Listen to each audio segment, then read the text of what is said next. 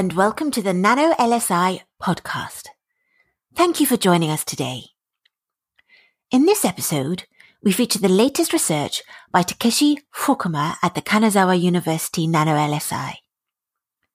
The research described in this podcast was published in Science Advances in December 2021. Endoscopy of a living cell on the nanoscale. Researchers at Kanazawa University report in Science Advances a new technique for visualizing the inside of a biological cell. The method is an extension of atomic force microscopy and offers the promise of studying nanoscale inner cell dynamics at high resolution in a non-destructive way. In order to advance our understanding of how biological cells function, visualizing the dynamics of intracellular components on the nanoscale is of key importance. Current techniques for imaging such dynamics are not optimal. For example, fluorescence microscopy can visualize labeled molecules, but not the target components themselves. Now Takeshi Fukuma from Kanazawa University and his colleagues have developed a label-free, non-destructive nanoimaging method, which they call Nanoendoscopy, AFM. It's a version of atomic force microscopy, AFM, that can be deployed within a living cell.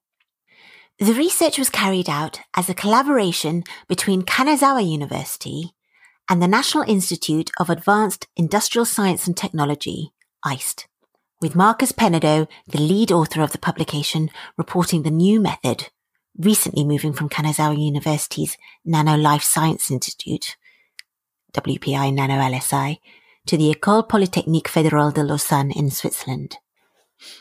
So what is AFM in the first place? The principle of AFM is to have a very small tip move over the surface of a sample. During this XY scanning motion, the tip, attached to a small cantilever, will follow the sample's height, that is the Z dimension or the profile, producing a measurable force on the cantilever. The magnitude of the force can be back converted into a height value.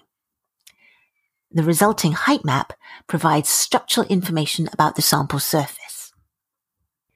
The researchers designed a novel AFM setup where the needle-like tip is brought in and out of the interior of a cell.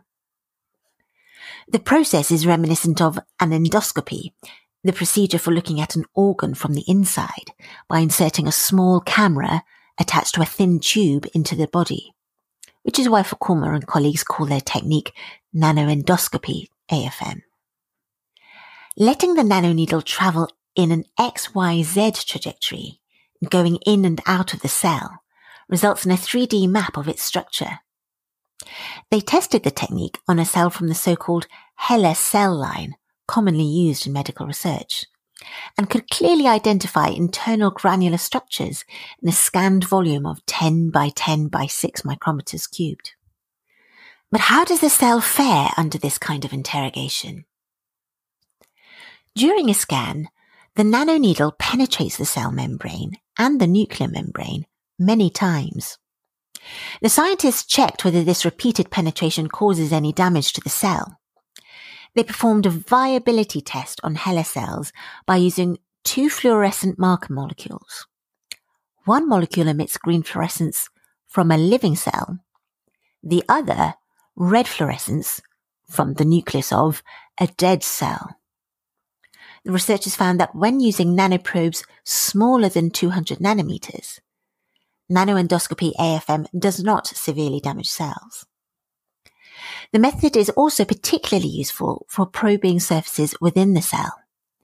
For example, the inner side of the cell membrane or the surface of the cell nucleus. Fukuma and colleagues call this application 2D nanoendoscopy AFM and point out that it could be combined with high-speed AFM, resulting in a powerful technique for studying the nanodynamics of the interior of living cells in physiological environments. The scientists stress that AFM is the only method that allows label-free imaging of biomolecular systems, and conclude that their technique will enable in their own words, the direct observation, analysis and manipulation of intracellular and cell surface dynamics to gain insights about the inner cell biological processes, increasing the ability to understand biological phenomena.